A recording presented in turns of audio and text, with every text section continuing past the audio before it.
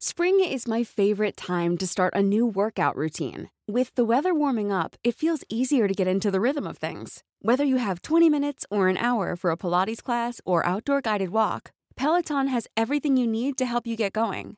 Get a head start on summer with Peloton at onepeloton.com. Even on a budget, quality is non-negotiable. That's why Quince is the place to score high-end essentials at 50 to 80% less than similar brands. Get your hands on buttery soft cashmere sweaters from just $60, Italian leather jackets, and so much more. And the best part about Quince, they exclusively partner with factories committed to safe, ethical, and responsible manufacturing. Elevate your style without the elevated price tag with Quince. Go to quince.com/upgrade for free shipping and 365-day returns.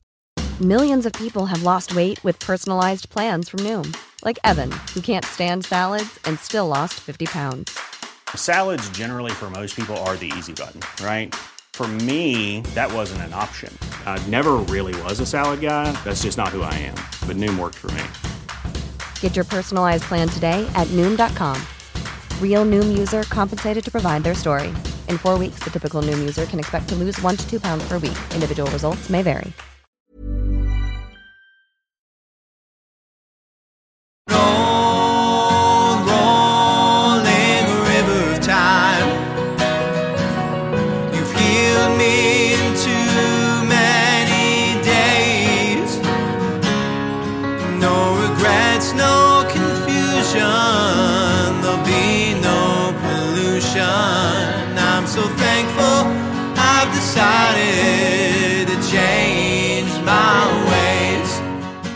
Welcome back to the Leaving Eden podcast. My name is Gavriel Hakohen. And I am cult survivor and cult expert Sadie Carpenter. Hey Sadie, how's your day going? My day's actually going pretty well. How's yours? Well, today is the last day of my 20s. It is, yeah. Yeah, tomorrow on the day we're recording this. We're recording this on the 1st of May, 2023, and I turned 30 years old on the 2nd of May, 2023. So I'm excited. It's my 30. It's not my dirty 30. It's my derby 30 because... because you're going to the Kentucky Derby. I am. Day after my birthday, I'm going to the Kentucky Derby. So that'll be over by the time this comes out. But that's going to be a lot of fun. I haven't had a vacation in... Well, at least 3 years, because that's how long we've been doing the show. No, 2 years, because I went to DC to visit my sister. It's been a while. Right. I haven't had a real vacation. But today we are back again. Once again, we're talking about Liberty University. We're talking about Jerry Falwell. Last time we talked about kind of Jerry Falwell founding Liberty, his political influence in the country, and the moral majority, and that. Today, we're going to talk about the scandals. That's what it is. That's what it's all about today. This is going to be the crazy one. We're going to talk about the pool boy. We're going to talk about Hustler. What else are we going to talk about? We're going to talk about all the stuff that Jerry Jr. got into at... Right. So we do have, of course, like this is a Christian college, and they all have so many like Title IX and campus assault problems. We're going to get into all of that, but we also have some more fun financial mishandling to dig through.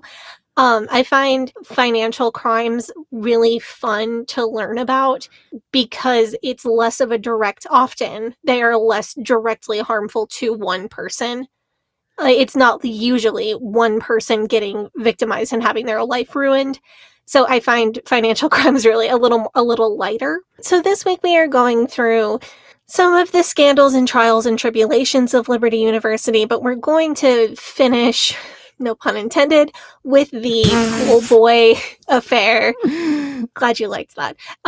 Because that is the humorous cherry on top of a slightly harrowing tale. Oh, man. Okay.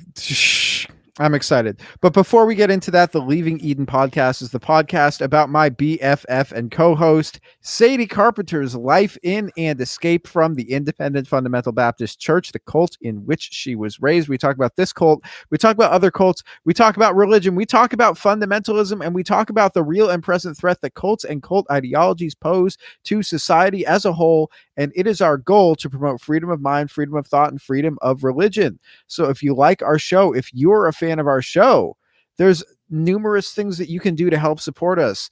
Number one, you can hit that follow, hit that like, hit that subscribe button wherever it is you're getting your podcast, and you'll get that new episode right when it comes out. If you just can't wait until Monday to get that podcast episode, you can sign up for our Patreon, and you'll get our episodes a day early. Plus, the version that you get if you subscribe to our Patreon is longer, and it doesn't have me bleeping out the swears on it. So that's fun as well.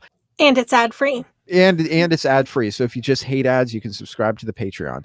Yeah, you can join our Facebook group, facebook.com/groups/Eden Exodus. Great place to, have discussions about whatever you want to discuss regarding the podcast. It could be talking about something you heard in an old episode, a newer episode, just anything religion, fundamentalism based. We have a lot of people posting just funny memes in there, just like lighthearted religion memes. We also have people sharing trauma stories in there. It's a good mix of all of those things. So whatever you want to discuss, the Facebook group has that in there, and that is facebook.com/groups/Eden Exodus. You can check out our subreddit, where we have a really cool glossary of fundy terms that you can check that out there.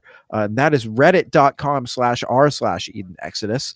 I'm trying to think of anything. Oh, Pride Stories. Please submit to us your Pride stories if you want to have a Pride story read on the podcast. So if you are an LGBTQ person, and you want to, and you escaped fundamentalism or something similar, or you just have a good story, please send it to us at leavingedenpod@gmail.com. We love to read them because we read those stories out over the air on the show in the month of June during Pride Month. So that's a lot of fun for us. If you send us a story, make sure that you include the name that you want us to refer to you by, as well as your correct pronouns, so that we can refer to you with the respect and dignity that you deserve as a human being. Is that it? Is there anything else? I just wanted to remind folks, if you are joining our Facebook group, there are entrance questions in order to join that group. So make sure you're on the lookout for those so that we can get you into the group and on board as quickly as possible. Sadie, do you want to thank the patrons now? Our I Gave It All tier patrons are Kathleen Moncrief and Melissa Mosley. Thank you so much to Kathleen and Melissa. Our Faith Promise Missions tier patrons are Alex P., Alex Todd, Alicia Guild, Ali Allen, Anisha Patel, Ashley Dockstader, Brooke Tully, Krissa Crystal Patterson, Dear Ethan Hansen the Musical, Eleanor Donahue, Emery Fairlosser, Enchanted Fairy 1389, Esther M., Hannah Ross, Hope Norum, Horton Here's a Shane, Janine Callan, Jen Kaharski, Jessica Tambo, Jonna, Kat Hinwood, Kay Terwee, Kristen Marie, Linda Morgan, Lindsay Goss, Madeline Cusick, Marlena Stuve, Mary Williams, Mary Martin, Megan Arndt, Rob the Methodist, Scooby Sleuth, Stephanie Johnson, Susie, Tara McNamara, and Wes the Cowboy. Thank you guys so much for subscribing to our Faith Promise Missions tier of our Patreon and our I Gave It All tier of our Patreon. And thank you to all of our patrons. You guys are the best. And thank you to all of our listeners and just the people who recommend the show to the people that they're friends with and who they think would like it, because that's another great way that we grow our audience. Yeah, our patrons especially, but also the people who share our show by word of mouth or on social media. All of you are a huge part of why we have a show that we can continue doing and why we have a platform. So thank you so much. Yes, thank you so much. Sadie, hit us with that TW and then we get into the episode. All right. So in general, we talk about a lot of potentially triggering topics on this show, including but not limited to suicide and mental health, racism, misogyny, PTSD symptoms, child abuse, mental, physical, and sexual abuse, and spiritual abuse, including guilt, shame, and fear. In most episodes, we will mention at least a few of these topics, but we try to avoid any graphic detail unless it's relevant to the story that we're telling. We also do our best to give the audience a heads up before we go into detail if we do feel like it's crucial to the story to share details. This episode will cover racism, homophobia, campus sexual assault. The latter was handled in a typically bad way, as funded universities tend to do by betraying the students who are victimized and protecting their assailants. And as regular universities tend to do as well. Yeah, absolutely. Like, this is a problem that is bad everywhere and then tends to be worse in spaces that are affected by Christian patriarchy. This episode also covers a sordid affair, which many of you probably already know the details of. What we won't be doing is kink shaming, but what we will be doing is picking apart the many ways in which this affair was not as consensual as it may appear. Thank you so much for that. So as we discussed last week, Liberty University is the private university set up by Jerry Falwell Sr. in affiliation with his ministry at Thomas Road Baptist Church. Because Jerry Falwell Sr. was so intimately involved with conservative politicians and neoconservatism, Liberty University became the place to get your start if you were a burgeoning Christian nationalist and you wanted to go into politics. As we spoke about last week, Jerry Falwell Sr., he had his political organization, the Moral Majority, which also pushed for really conservative and socially conservative policies in national politics.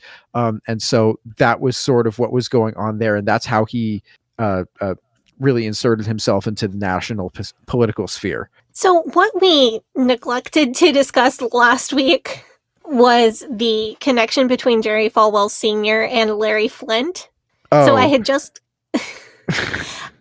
gotten done recording this episode and my husband said, "You talked about Larry Flynt, right?" And I said, "Oh, shoot. No, I didn't." So just to make sure that we didn't completely leave this out, Larry Flynt, of course, the editor of Hustler magazine, published a satirical parody interview of Jerry Falwell Sr. in Hustler in 1983, in which Falwell said all sorts of outrageous things, and it was meant to clearly be satire. Like, obviously they didn't really interview Jerry Falwell Sr. Obviously he didn't really say those things. But Jerry Falwell Sr. did not think it was funny, and he sued for libel. Then, in the end, Larry Flynt won the court case because of the First Amendment, and the question came to Falwell: do you really think that any reasonable person would believe that you said those things that Larry Flynt said that you said? And Falwell said, no reasonable person would believe it. And that's the question that the court case hinged on. If you want to see more about that, the movie, I enjoyed the movie, The People versus Larry Flynt. Definitely look up your own trigger warnings on that, however you tend to do so. But I don't have time to go into any more detail than that. But I would have been kicking myself forever if I didn't include that little snippet of history in one of our episodes. 1983. See, here's the thing. Jerry Falwell essentially Streisand affected himself before the Streisand effect was called the Streisand effect. So I think that in the interests of protecting the good name of Barbara Streisand, who I think has been unfairly besmirched, I think that we should rename the Streisand effect the Falwell effect, which sounds much better, in my opinion. I'm down with that. Yeah. So Jerry Falwell Sr. died in 2007 of heart disease. And the chairmanship of Liberty University was passed down to his son, Jerry Falwell Jr. It is common in Christian fundamentalism, as we've spoken about on the show, to pass your ministry down to your sons. And this was interesting in that Jerry Falwell Sr. essentially split his ministry in half. So the church, the Thomas Road Baptist Church, went to his son, Jonathan Falwell, because Jonathan was the one who was a pastor. And Jerry Falwell Jr. was the one whose job it was to become the chairman of the university. So Falwell Jr. continued in his father's hateful footsteps, following the terrorist attack and the mass shooting in San Bernardino in 2015. Do you remember that one? I remember that one. Yeah, Jerry Jr. gave the sort of conservative party line of, if more people had guns, then this attack wouldn't have happened or couldn't have happened. But then added on, then we could end those Muslims before they walked in and killed them. Yeah. So no, oh dear. There you go. Not a great guy. Nope, don't like that. No, I don't like that either. That's not a very good way to refer to other people, and that's really horrible and dehumanizing. So, well, in some ways, in this way, Jerry Jr. took after his father. There are many ways in which he diverged from his father's leadership of the university. One big one is that Jerry Jr. was nowhere near as religious as his father. Because rather than going into ministry, Jerry Jr. went into law. He graduated from Liberty University for undergraduate, and then he attended University of Virginia for law school, graduated in 1987. And for the next 20 years, he worked in private practice as the lawyer for Liberty University. Around the time that Jerry Jr. started working for Liberty, the school was had a very dire financial status. So while the attendance was all the way up at 4,500 students, the school was essentially bleeding money, in large part due to the expenses of Old Time Gospel Hour, as well as the expenses of the Moral Majority Political Org.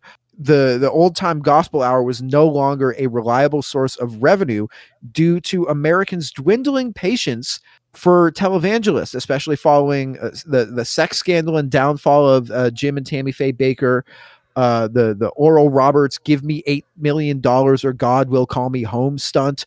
I think also the Larry Flint case had something to do with that as well, where these televangelists really were not doing a lot to ingratiate themselves to the public. And so the donations to the Old Time Gospel Hour, which was, basically the cash cow of Jerry Falwell's ministry, they had been dwindling. And so it wasn't financially feasible to be dividing that up between all of these different side projects. So Jerry Falwell Jr. is largely credited with saving Liberty University from financial ruin by securing money from bank loans and donors, and then overseeing the long-term growth of the student body to what it is today, which, including remote learning, is around 100,000 students. I think I saw online that in person is about 20,000 students and online is about 80,000. Yeah, that's a pretty large like in person. That's like as big as many state universities for undergrad. Like a regular, like a state college or a state university, 20,000, 25,000 undergrad is a pretty healthy size. So University of Phoenix, which is one of the best known online universities, has a total undergraduate enrollment of 69,408 students. So Liberty's online program is bigger than University of Phoenix right now, which is a bit terrifying. Although University of Phoenix has been taking the heat lately for being not the best. So I think that a few years ago, maybe it was higher for being predatory in the way that they were getting people to take out student loans and then this is just Wikipedia. So I don't have time in the middle of an episode to go fact check, but Wikipedia says they had a peak of 470,000 students. Really? That's crazy. I'm looking this up right now. The University of Oregon in Eugene, in 2016, they had 23,634 undergrad enrolled. So the 24,000 undergrad for Liberty, that's like the size of a real like state university, like a large state university. Yeah, and I think Pensacola at the time I attended was around 5,000 students, undergrad and graduate degree. And then Hiles-Anderson at the time that I attended, they told us was 1,800. They were definitely lying. It was probably more like 1,200. The point is that Liberty University is it is a very healthy size for a university. Yeah, and a lot of that is due to Jerry Falwell Jr.'s work, which he has done since taking over for his father in 2007. As a result of Jerry Falwell's, I think it's inarguably effective work in financially saving the school. Jerry Falwell Sr. Had Jerry Jr. named as his successor as the chairman or the president of Liberty, while his son Jonathan would take over as a pastor at Thomas Road Baptist Church. One thing I do think is interesting about this is that So you went to Hyles Anderson, and when you were at Hyles Anderson, Jack Scoff was pastor at First Baptist Church of Hammond, and he was also president or chairman of the university. Correct. Is it at fundamentalist I think schools? He was chairman and someone else was president. He was chancellor and someone else was president. But he was basically the head guy, the guy in charge of the school, while somebody else may have overseen the day-to-day actual running of it. But he was like the figurehead. Is that right? That's common, though, at fundamentalist schools. The guy who is the head pastor of the church that is associated with the school will also be like the chancellor, or will be the guy in charge of the school as well. So this is a particularly Baptist thing. People who are fundamentalist Baptists, rather than just fundamentalist Christians, typically believe that everything must go through a local church. So a college must have a local church that is in charge of it. A Christian school must have a local church that is in charge of it. Any ministry, even like a Reformers Unanimous ministry, or if they had a soup kitchen ministry, anything like that must be under the umbrella of a local New Testament church, as they would say. So it's necessary for fundamentalist Baptists to have their college be under that umbrella of a local church. And then the pastor is the head of that local church. So the pastor is kind of by default in a position of ultimate authority over whatever goes on at the college. The thing about the Falwell family is they are fundamentalist Christians more so than fundamentalist Baptists. Even though they're Southern Baptist? Right. They are Southern Baptist fundamentalist Christians rather than fundamentalist Baptist Christians. Because if you're the question, it's like doing parentheses in algebra, right? Does the fundamentalist apply to Christian, or does the fundamentalist apply to Baptist, or does it apply to both? Okay, I see what you're saying. Okay, so what does that mean for liberty?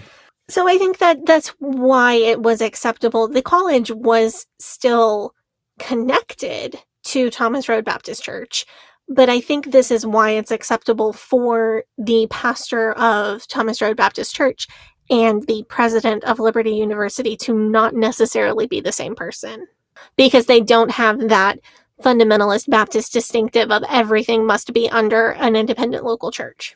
That makes sense. But that is also another reason why, if you were like IFB, then you could point to that and say, see, Liberty's a liberal school. Their president isn't even a minister. He's not even in charge of the local church. They split it up. That's proof that Jerry Falwell was not a real Bible believing, whatever you're going to call him. Right. So this is very atypical for fundamentalist universities, but I think that's the logic that led Liberty to think that this is fine when other churches and colleges would never do.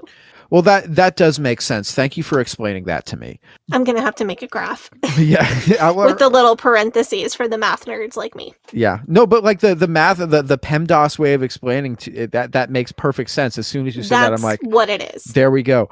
That leads me to the next point in the story, because it is significant to point out that Jerry Jr. was chairman of Liberty University, but behind closed doors, he was no longer espousing Christian fundamentalism. I think it's also significant to view this as a sign that Liberty University was more focused on being a part of the right-wing political machine than it was focused on being as effectively Christian in its mission, even in the twisted fundamentalist sense of Christianity.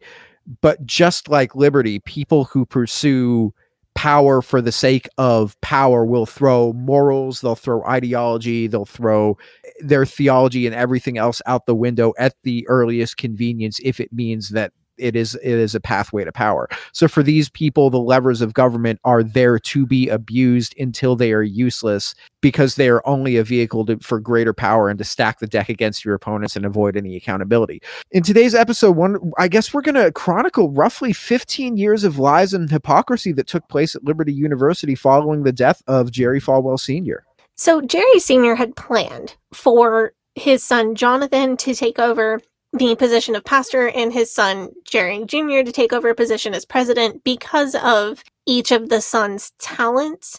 I read that Jonathan is a good pastor, but he's good at pastoral responsibilities and good at preaching, but he's really not much of a people person. So he doesn't schmooze, he doesn't wheel and deal, and as we are going to find out, Jerry Jr. certainly does. Putting Jerry Jr. in charge of the university, it's not like some Nepo baby David Hiles, like Jack Hiles trying to make David Hiles happen situation. Jerry Jr. proved himself to be the man for the job. Whatever else you will say about him. Oh, we'll say a lot. Oh, God. But he did have the charisma, funding, and connections to get the university out of financial trouble to the tune of he took Liberty University from being worth about $250 million in 2007 to being worth $2.5 billion in 2017. And he did this primarily through expanding their enrollment and by really leaning into his connections with the right-wing political sphere for donations in order to expand Liberty's endowment. And also through being a huge real estate investor. So all of that money that came in through online enrollment and from donations didn't just go to improving the campus, hiring more teachers, attracting more students, or sitting in a bank account somewhere. That money also went into a giant, massive real estate portfolio that included all sorts of ventures. Then Trey Falwell, who is Jerry III, Trey, started a property management company that was then hired by the college to manage this portfolio. So obviously, it is nepotism, it is shady, but it is not illegal. And it's far from uncommon. This is just how rich people work. I don't love that kind of favoritism being tied to a Christian university, but it is what it is, and it's not illegal. Yeah, and also I guess, I mean, I'm just frustrated with rich people that do real estate investing in order to grow their already large fortunes, because basically if you have money, you can just dump it into something and squat on a resource that everybody needs in order to drive the prices up and in order to drive your own like net worth up without actually creating something that people are interested in. It's like a product. I'm totally with you. The ethics of this kind of depend on the situation. Especially as far as hiring your kid to manage your massive real estate portfolio that you are a fiduciary for somebody else on. I especially don't like this being in conjunction with a nonprofit institution, and especially not a nonprofit religious institution. But I'm emphasizing that it's not illegal. And another thing that's shady but not illegal is the way that the university promoted businesses that they had a financial interest in without disclosing their financial interest. The university had a financial interest in a La Quinta hotel near campus, for example. University employees were directly encouraged to recommend that hotel for out-of-town visitors, for parents dropping their kids off at campus, and on the college website, this La Quinta hotel was one of the recommended places to stay. That's shady, but it's legal. I mean, it's basically vertical integration, isn't it? Yeah. Yeah. I don't love that a nonprofit Christian college is saying, oh yeah, by the way, go stay at this hotel, and not disclosing that the college has a financial interest in the hotel and that the Falwell family kind of indirectly has a financial interest in this hotel because Trey Falwell is managing the real estate portfolio that the college owns and getting paid for it. I don't like that. Also, is it Christian to run hotels? That seems a bit questionable to me, considering what people do in them. Oh, true. Yeah. I was going to say it's probably fine because people run hotels in the Bible. People are also do sex work in the Bible, but they're not cool with that. People do a lot of things in the Bible. Yeah, people drive tent poles through people's heads in the Bible. But if I did that to Jerry Falwell Jr., then, I'd go to jail. Sometimes people introduce... Never mind, I'm not going to say that. Yeah. I was going to bring up some textual criticism of Ruth and Boaz, but... Oh, God. I'll do that another time. So, I mean, like, for me personally, I guess I'm fine if you, like, capitalize on something like this. But then if you go... The place where I really have problems with it is if you go out of your way to use your money and to like influence state and local governments to affect zoning laws. Like if you're like a real estate investor and you go out of your way to affect zoning laws to prevent new developments from going up that could reduce demand and drive down the value of your investments, that's really a major problem for me. And I mean, but that's just like blatant corruption. I mean, this is Liberty University, so corruption is basically their middle name. Because I don't know, for me, it just feels like any time that you have to, like, specifically, if you say in your name that you're pro-liberty, it's a bit like if you have to specify it, it's probably not true. I call it the North Korea rule because they call themselves the Democratic People's Republic of Korea. And if it's like Democratic and People's and Republic in the name, that's a bit like you really have to say that to make sure people know. Like if you have to put it in the name, then it's probably none of those things. So Liberty also made sizable investments, like to the tune of $200,000 to $750,000 at a time, to multiple of Jerry Jr.'s friends' businesses. Some of these were good investments, and there was a ROI. Some of these were poor investments, and they didn't turn out very well. The university invested at least $200,000 in a company called Prototype Tourism. Prototype Tourism was founded by a Liberty graduate and friend of the Falwell family with the goal of promoting tourism to the Lynchburg area. The company didn't work out, and Liberty lost their entire investment. Bummer.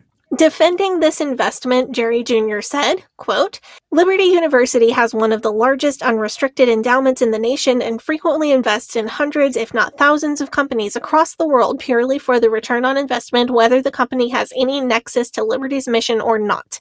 The same is true of every major university." He's not lying. Helping your less rich friends get their businesses off the ground so that they can also become extremely rich like you is also kind of just how rich people work. And that's also not a bad thing necessarily. If I had that kind of money and I could invest, I would invest in businesses that my friends were trying to start. You know, I'd do that. Oh, absolutely. Yeah. Yeah, if I had that kind of money, I'd invest in every friend that I have that could write me a somewhat feasible business plan. Yeah. It's true. It's like you got a plan. You think you can make this work? Great. Let me get my checkbook. Right. And you know, for me at least, if a friend asks to buy, and like it is private, so they can kind of do whatever the they want with their own money. Whether or not it's like the tourism thing to Lynchburg, you know, that's not even like particularly heinous. That's just like you know, like why tourism to Lynchburg? That doesn't seem like a really bad thing. So the next one is a little shadier. Liberty made a $750,000 loan to Robert Moon, a close friend of the Falwell family, in order to start his business, Construction Management Associates. And I'm using the acronym CMA, not Country Music Awards, Construction Management Associates. When CMA was off the ground, the university made CMA the primary contractors for all college-related construction. Okay, so now I see that is pretty nefarious. Yeah, so they weren't personally, like the Falwell family wasn't personally making any money off of that business that we know of, just that they kickstarted their friend's business and then hired the friend to do all their work for them. If their friend was giving them any kickbacks, they were able to completely hide it. And I would think if that had happened, we would know by now. But what they are doing is enriching their friends. And more than that, they're rewarding those who show loyalty. In 2014, Jerry Jr. and Trey were on a business trip in Miami Beach and attended a DJ set at a nightclub there in Miami Beach. Really? While Liberty students sat at home on campus, prohibited from drinking or social dancing. That seems not very Christian. Yeah, the president and vice president of the university were at a nightclub living it up. So they were thinking that they would get away with this, but there was a professional photographer hired for the event and happened to get a couple pictures of Jerry in the crowd, and those pictures came out online, which was obviously an embarrassment for the Falwell family. Man, so Jerry... Does anybody have video of Jerry Falwell Jr. dancing to like Pitbull? Like, I don't believe so. Oh, you know what they could do? Because they own the hotel. He could tell people you can bring your boyfriend and meet me at the hotel room. So preview for later in the episode.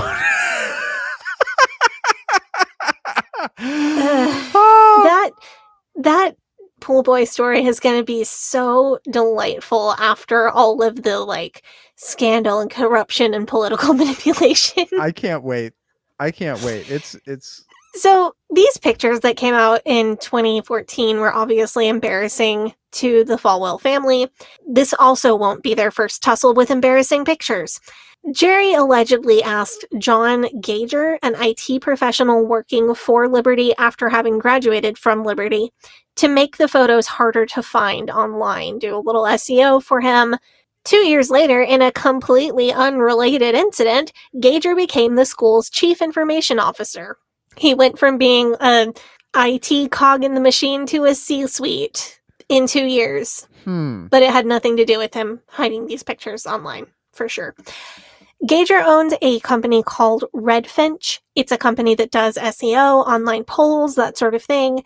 Tax records show that Liberty has hired Redfinch as well to do SEO recruitment of students.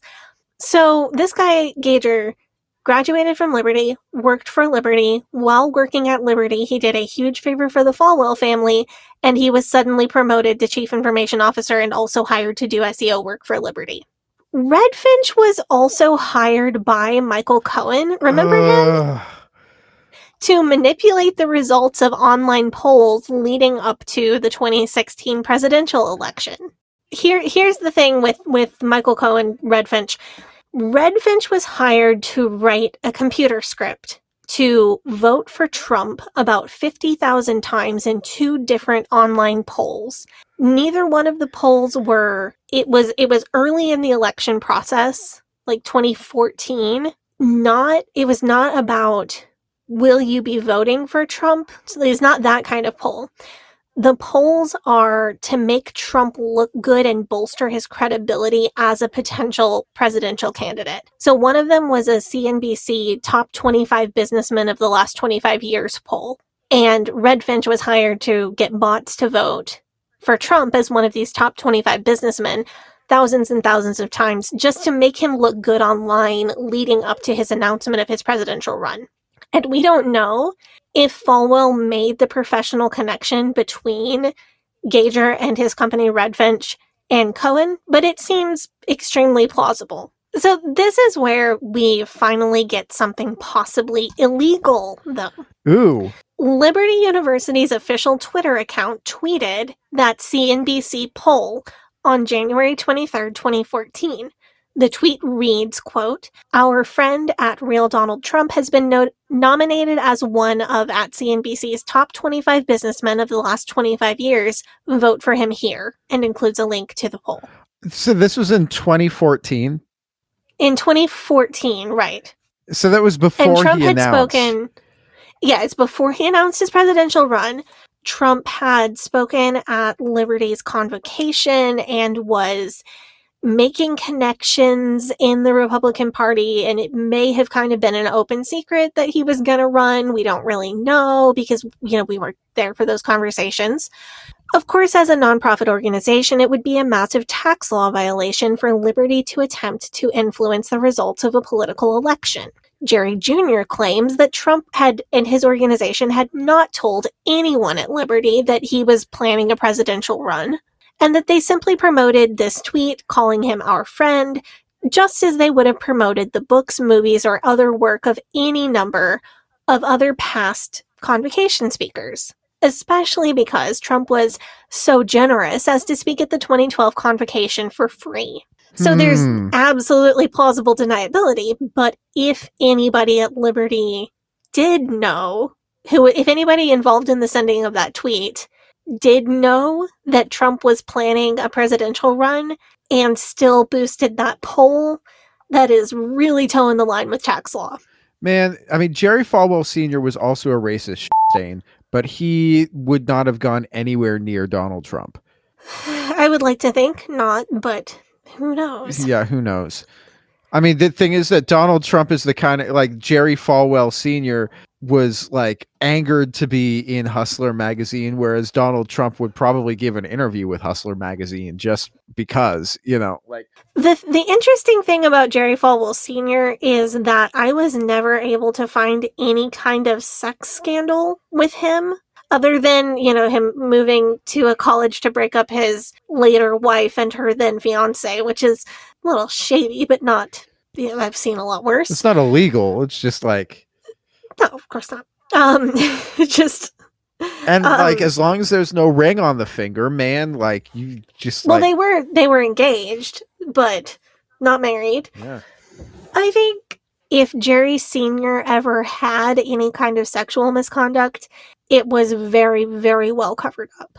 And I would maybe think that wasn't something that happened, because if he was that good at cover-ups, he probably would have passed that knowledge on of how to cover things up down to his son. Also, he was big in the 70s, the 60s, the 70s, the 80s. And that would during that time, that stuff was everywhere. Everybody who was doing that, years later, after they died, people were just like, oh yeah, we were all doing that. And that's all come out. But you don't really hear anything. I don't know. I just get the feeling like that really wasn't his bag. Yeah, I don't think so either. And I hope I don't learn otherwise, but I may, because our listeners know a lot of things that I don't know. Yeah, so if you had sex with Jerry Falwell Sr. in 1975, shoot us email, leavingedenpod@gmail.com. Liberty also towed the legal line when moving their graduation dates and exam dates to ensure that students would be available to vote in local elections. I mean, every university should do that, though. Right, to make voting accessible to students. And the Politico article that I'm reading from does note that most universities probably do the same. What Liberty did that was a problem that went right up to the legal line without crossing it was moving graduation a week later to make sure that students registered and voted in Lynchburg instead of going home to vote in their local elections. Interesting. Yeah, and they clearly stated in internal emails from Liberty that this was on purpose to try to swing Lynchburg's local elections more conservative. So admitting that they wanted to influence the results of a local election is just on the line of what is legal. Because all it would have taken is one staff member to tell a group of students who to vote for in the local elections that they would now be present for to completely fall off that precipice into violation of law. I mean, but they could just say, vote for who you think God is telling you to vote for. And you don't even need to say, vote for all the Reds, vote for all the Republicans, But unfortunately for students, Liberty University is a fundamentalist school and has the same sorts of problems that plague Bob Jones University, Pensacola Christian, Hyles-Anderson College, and every other Fundy college. Those same issues also plague Liberty. Yeah, it's so unfortunate that anytime we talk about a fundamentalist college, there has to be a section on campus sexual assault. Of course, Liberty, like Pensacola Christian College, like BJU, has been called out for its fair share of assaults and cover-ups, as well as racism, homophobia, transphobia, etc. The only thing that felt different about Liberty is that they were able to keep a lid on these happenings for a little bit longer than other fundamentalist schools. I feel that the early 2010s were a prime time for people to start speaking out about abuse or discrimination that they'd faced. The BJU Grace investigation, for example, started in 2012. So my gut feeling would be that perhaps Liberty was able to keep this problematic history quiet for longer because of their greater financial resources and their power in the evangelical world. Although that is just my guess. In 2020, a very long history of racism reached a boiling point when Jerry Jr. tweeted an old photo of the governor of Virginia in blackface as an extremely racist way to make a point about his anti-masking sentiment. Yeah. He reduced something that's already bad to a reason that he didn't want to wear a mask. Several Black staff members resigned over this, and several athletes announced their intentions to transfer out, forcing Jerry Jr. to quickly backpedal and apologize. At this point, former NFL player and Liberty graduate Kelvin Edwards was hired to be the executive vice president of management efficiencies and diversity. Edwards was given assurance that his term at the school would be no less than 10 years. However, just months later, after Jerry Jr.'s fall from grace, Edwards was very quickly fired by the new school president. Man, that's... So, similar to how BJU hired Grace and then fired them and then rehired them, they hired a person to be in charge of diversity and not being so racist, and then immediately fired him. Also, in 2021, Laquan McLaurin, who had previously worked as a diversity retention officer at Liberty, sued Liberty for discrimination based on race and sexuality. It is truly shocking to me that a school started by Jerry Falwell could commit racism and show bias and discrimination. Yes. That's very the least likely thing to ever happen. There were also, I mentioned in the previous episode that Liberty also has the same rules about protesting, as we discussed more at length in the Bob Jones episode. There were students who were allowed to hold a Black Lives Matter protest on campus, but actual action to promote diversity is blocked by administration. So students this is where we get into trigger warning for sexual assault. Students like Elizabeth Axley, Diane Stargell, and Amanda Stevens were encouraged not to report their rapes to campus authorities because they could be found in violation of the Liberty Way and face punishment themselves. In some cases, these victims were told this by the Title IX investigators that they went to for help. Oh, man. That hurt. That hurts to read. That doesn't surprise me one bit, though. No, it's not surprising, but I hate it. Scott Lamb was the former senior vice president of communications. Lamb says that he was fired for whistleblowing on Liberty's pattern of ignoring or failing to investigate reports of sexual assault. Some students were actually fined for violating the Liberty Way. So, for example, if a student reported a rape that occurred while they were drinking alcohol, the student who was raped was punished for drinking. Many students, like Chelsea Andrews, said that they did not report their assaults at all because they knew that they could be punished themselves. Of course, that's not what it says in the Liberty Way. That's not what Liberty University says that they do in their student handbook. Right. The handbook says the opposite of this, and I knew that doubting it was unfortunately correct. Yeah, I mean, this is really classic behavior, though, because Pensacola did the same thing to a student. It's just like using the all sins are equal doctrine to protect the real predators, and it's disgusting. And also, like, if somebody admits that they did a crime and then they accuse somebody else, but the person that they're accusing, it has to be something that they prove, and they're just like, oh, well, there's no evidence for you actually proving this crime, so I guess we'll just, punish you for the crime that you admitted to. That's a lot of times how they can get around that. Right. And there was one case where a student reported an assault that happened off campus while she was drinking, and this student's friend went in to the investigators to corroborate her story because the friend witnessed parts of her evening on that particular night. So the friend went in as like a corroborating witness, and the way that the friend was interrogated, it was very clear that they thought that the friend came in to tell on her for drinking, and that their goal was to get proof that she was drinking so that they could get her in trouble for drinking rather than investigating. That's really disgusting. Yes, this is awful. There are also multiple stories of some assault cases that were actually successfully investigated by the Title IX investigators at Liberty, but the student who committed the assault was found not guilty and allowed to continue roaming around on campus, which often leads to the student who was assaulted dropping out. And there's just kind of no recourse or appeals process for that. All of this, of course, will be on a free Patreon post as usual, but this is a ProPublica article. It's very graphic. There are a lot of details that I chose not to include, but it's worth a read.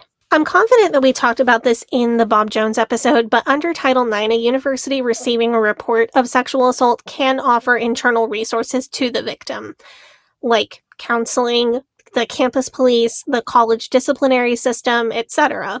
But they are obligated by law to include local law enforcement as an option. and to help the student make a report with local law enforcement if that's what the student wants.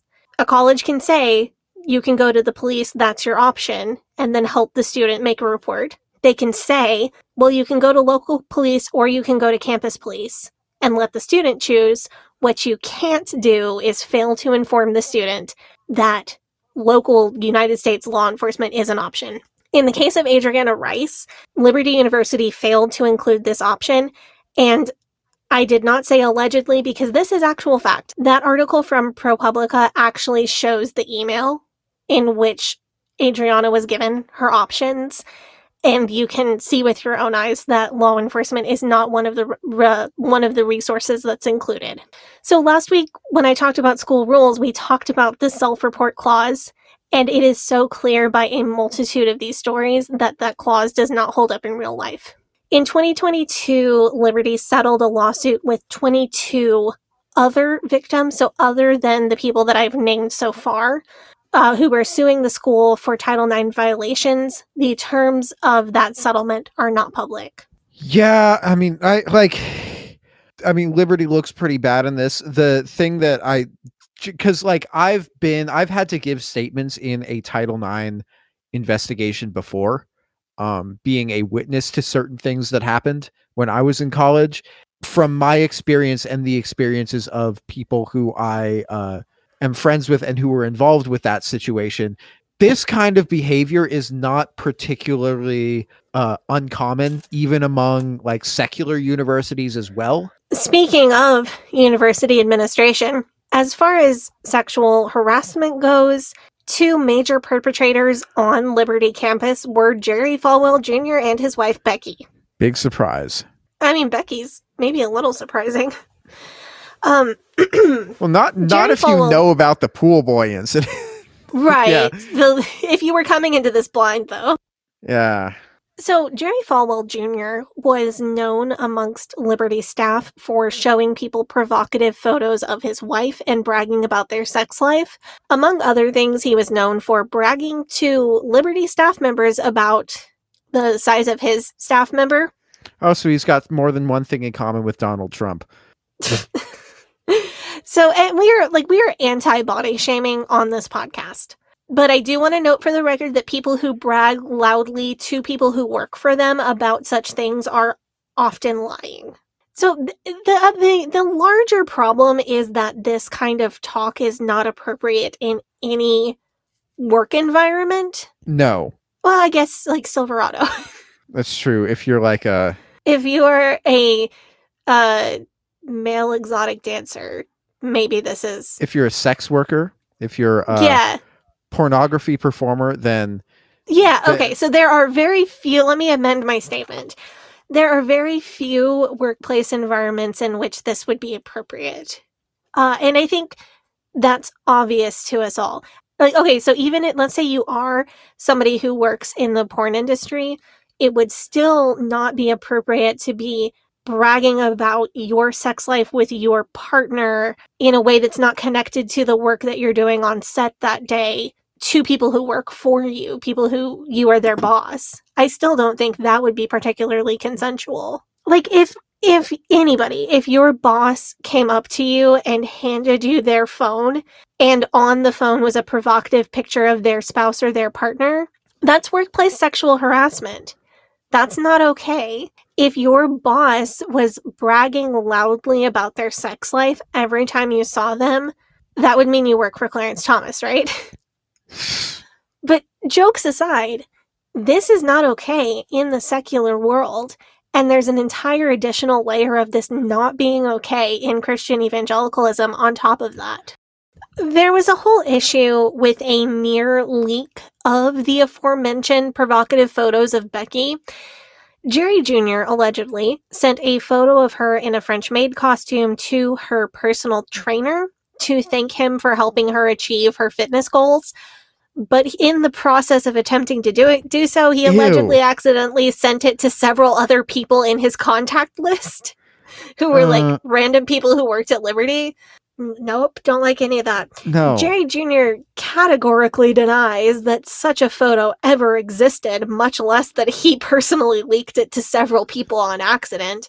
The Miami Herald says, we have the photos, so yes, this did happen. There is zero chance that he sent that picture by accident either. I've been on the receiving end of the, oops, you weren't supposed to see that trick. You know that trick? That I always feel like I have the last time that happened, I felt like there was plausible deniability that it was actually an accident. Right, because it was a private Instagram story. Oh, that one. I forgot about that one. Yeah, this happened.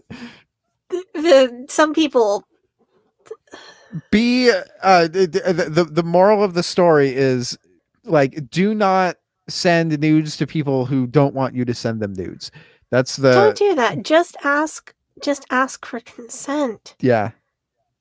Jeez. I can say without question, though, that when somebody sends a sexy picture, they know who they are sending it to and why. So evidently, someone who had these photos or other photos of Becky was attempting to blackmail the Falwells for money. So they called their buddy Michael Cohen, yeah, him again, who flew to Miami, met with a lawyer for the person who had the photos, made some legal threats, possibly handed over some money, I don't know, and got the pictures destroyed. Shortly thereafter, Jerry Falwell Jr. made an official endorsement of Trump for president in 2016. So Jerry Jr. did the same thing that Trump did with Stormy Daniels, basically. I wouldn't say the same, I'd say similar. Yeah. But it certainly appears that Michael Cohen straightened out a problem for him and he repaid him with an endorsement for Trump. I'm not saying that is what happened. I'm saying it certainly appears that way. But Jerry Jr. wasn't the only sexual aggressor in his marriage. Becky Falwell was well known for flirting with every college boy on campus. She says that she was used to her life as a quiet stay-at-home mom, and the new addition of being the wife of the president of the university was a lot to handle. So, for some reason, she chose to cope with this by hitting on legal age but young college boys. In 2008, a 22-year-old Liberty student was in a band with Jerry Jr. and Becky Falwell's son, Trey.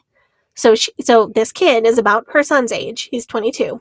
This unnamed student sometimes stayed overnight at the Falwell's house after band practices. Becky openly flirted with him many times. She would hide in the guest room where he stayed in order to come on to him. And he was kind of soft turning her down. He didn't mind a little bit of flirting, but he certainly did not intend to have sex with her. She would pull him aside during band practice and ask him things like, "Have you told your friends yet that I think you're hot?" Ew. Yeah. One night in 2008, she got into bed with him and performed oral sex on him. Yo! What? Yeah. So this young man says that he reluctantly went along with it.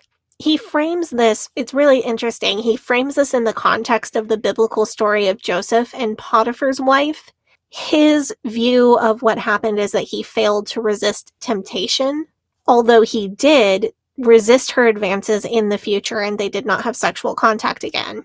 That's not how I would frame his experiences, but I feel like it's important to respect how he frames his experiences. He talks in anonymous interviews about the guilt that he dealt with for years and how he didn't want to be a homewrecker.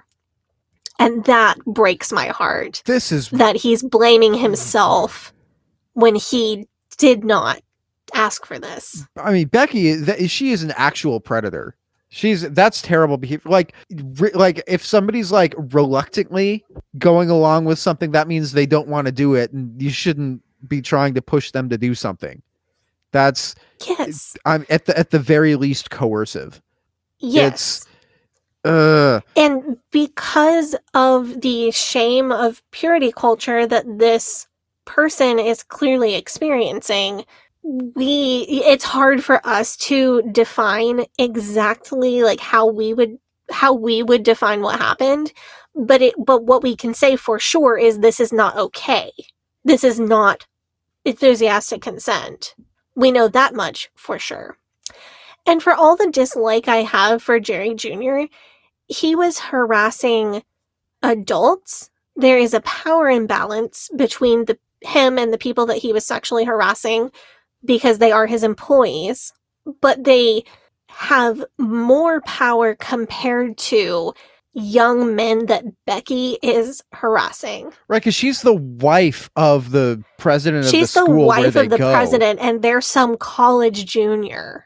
You see what I mean? The power gap between Jerry Jr. and the people that staff members at Liberty that he's harassing with inappropriate photos and inappropriate conversations is big. That power differential is inappropriate, but the power differential between Becky and these young men is even greater, in my opinion. What she is doing is not younger guy of legal age in his 20s wants to have the experience of flirting with a woman in her 40s or 50s, or wants to have the experience of having sex with a woman in her 40s or 50s. That age gap is not inherently non-consensual, but that power differential is. And also, coming on to somebody and touching them without consent is not consensual. Do not do that. You shouldn't do it. It's bad. It's really creepy. Don't do it. 2 words. Can I? And then you say whatever thing it is that you want to do. And then if the person says anything other than, yeah, you walk away. Jesus. Okay. So despite all the racism, assault, workplace harassment, homophobia, and more, Jerry Falwell Jr.'s world actually started to fall apart because of a picture that he posted himself on his own Instagram account. Remember how a couple weeks back we got that conversation about, I would usually say Roll Tide, but Peter Ruckman doesn't deserve a Roll Tide? Yes. This is usually I'd say, hell yeah, Trailer Park Boys, but Jerry Jr. doesn't deserve Trailer Park Boys. Jerry Jr. is Jerry Jr. like a character from Trailer? He's like the Bible pimp. You remember the Bible pimp? Yeah, but he thinks he's Julian, apparently. Ugh. So for anyone who doesn't know, Trailer Park Boys is a Canadian mockumentary. It's available on Netflix. It centers on 3 friends living in a trailer park in Nova Scotia, Canada, and their adventures in good-natured drug trafficking and highly creative uses of profanity. It's a show with alcohol, drugs, sex, and misdemeanors in nearly every moment, and it also has a ton of heart, and it's some of my favorite comfort content. Needless to say, despite its many redeeming factors, it would absolutely not be allowed under the Liberty Way. Apparently, in the summer of 2020, Jerry Jr. and Becky thought it would be a good idea to throw a Trailer Park Boys-themed yacht party while on vacation and post pictures of this party to Instagram. Freedom 35. No, I don't know. The Trailer Park Boys connection to Jerry Falwell Jr. is just so wild. It's just so wild. There were many photos of this party posted on Instagram where the guests generally wore clothing that wouldn't necessarily be approved on Liberty campus, but that's not the end of the world. It shows the guest holding prop cigarettes, which wouldn't be allowed on Liberty campus, but also not the end of the world. The photo that actually got Jerry in trouble shows him in dark jeans and a black t-shirt with a glass of dark liquid in his hand. So he's cosplaying Julian, which is laughable personality-wise, but also laughable because Julian on the show Trailer Park Boys usually wore his pants zipped up all the way. Maybe he was... While Falwell's pants are unzipped in the front and his shirt is pulled up to his ribcage to show his stomach area. He's standing with his arm wrapped around the ribcage of a younger woman who is wearing a red wig, short shorts, and a crop top, who also has her shorts unzipped with her belly out. This younger woman, the wife of his personal assistant at the time, is pregnant. I think she's cosplaying Trinity, when Trinity's character was pregnant, so this makes sense. And Falwell's hand is, up on her ribcage. It's just barely below her breasts. So Falwell's caption reads, More vacation shots. Lots of good friends visited us on the yacht. I promise that's just black water in my glass. It was a prop only. My dude, the glass that's meant to look like alcohol is literally the least of your problems here. Like the way that you're touching somebody who isn't your wife in a way that's prohibited by the rules of the university of which you are president. Or the fact that you are in a state of undress with someone of the quote opposite gender, which is also explicitly prohibited by the rules of the university of which you are the president. Or the fact that you are throwing a party based on content that would be prohibited. Whatever is in your glass, my dude, is not the issue here. Yeah, the thing that just really bothers me is that so much of the way that fundamentalism is it's all about avoiding the appearance of impropriety. Right. And everything is just, well, you can't do this, even if you're not doing anything wrong. We have these rules, and you can't look like you to somebody like you might be doing anything wrong, and you can't represent us in a way that it just goes to show how comfortable this guy is flaunting the rules and just saying, I can do what I want. Right. So this photo hit the news. People lost their minds. So he started trying to do damage control on the unzipped pants photo. So his excuse is, well, my assistant's wife is pregnant and she can't button her shorts up all the way. And that's like a part of the character she's cosplaying.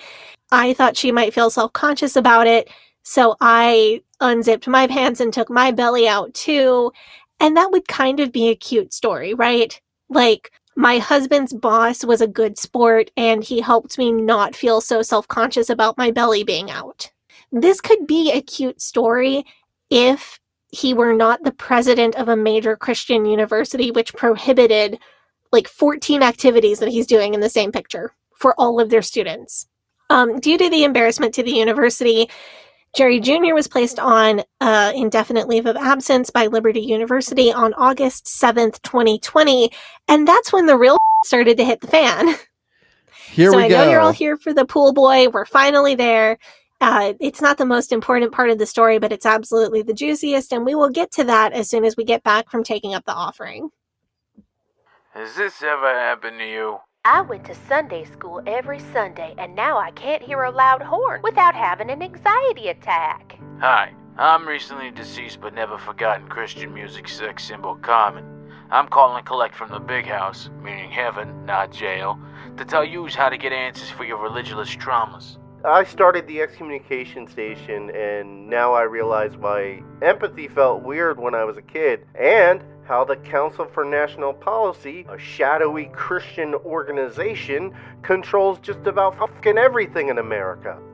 So if you've been looking for answers, or if you have ever been on the outside wondering, hey, what's really going on in the church, these gabagools have the info you need. So look up the Excommunication Station wherever you get your podcasts, and all their socials under XCOMPod. Peace be with yous.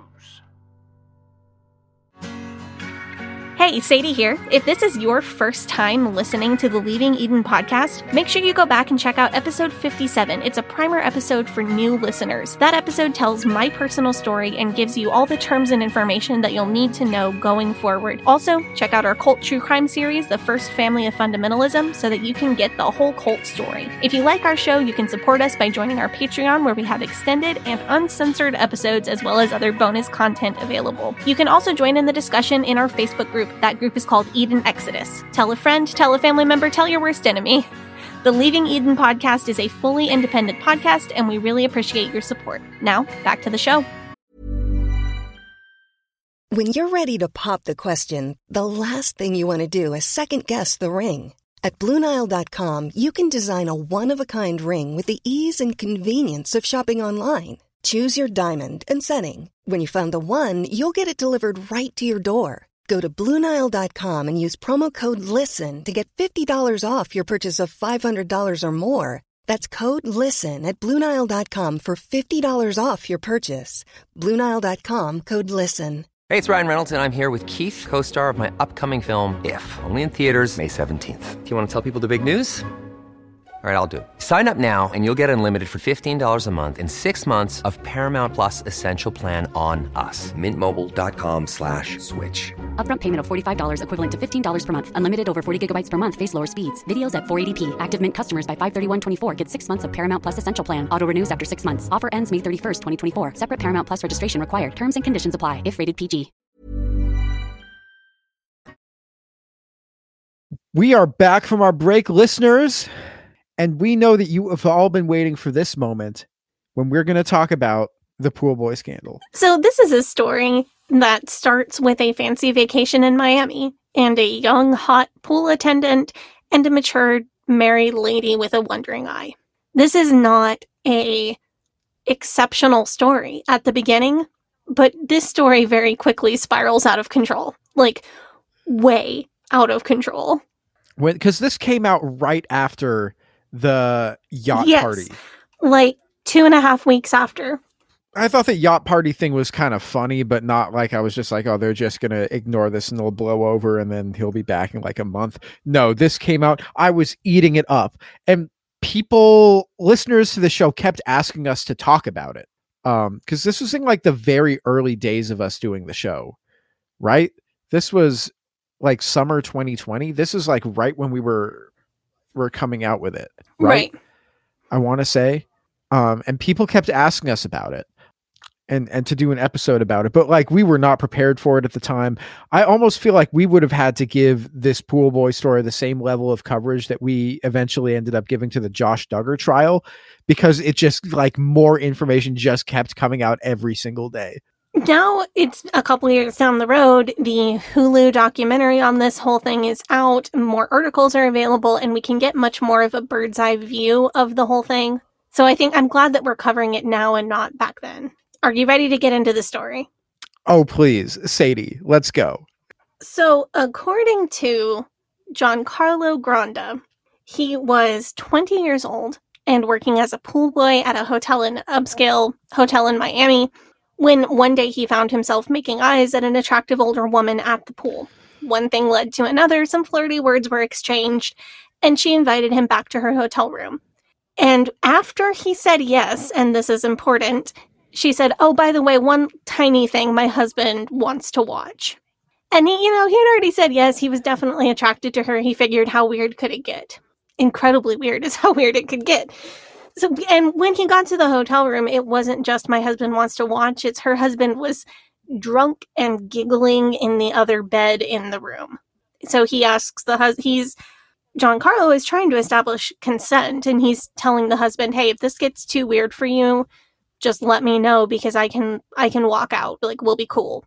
And this is also at his place of employment, which is an interesting, that's a choice. Yeah. That's not a good decision. I don't care that he wants to have sex with a customer of the hotel where he works. I don't care that he wants to consensually have sex with somebody who's married while her husband watches. What I think is a bad choice is doing it at the hotel where he works. Was he on the clock at the time? No, he was not on the clock. Oh, okay, bummer. Well, the husband tells him, this will be fine, just go for it.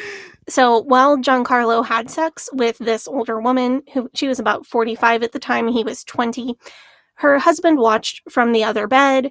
On other occasions, he would watch from a dark and shadowy corner of the room, sometimes in various states of undress. Only later did Giancarlo learn that this woman was Becky Falwell and her husband was Jerry Falwell Jr. Did he know who the Falwells were? Yes.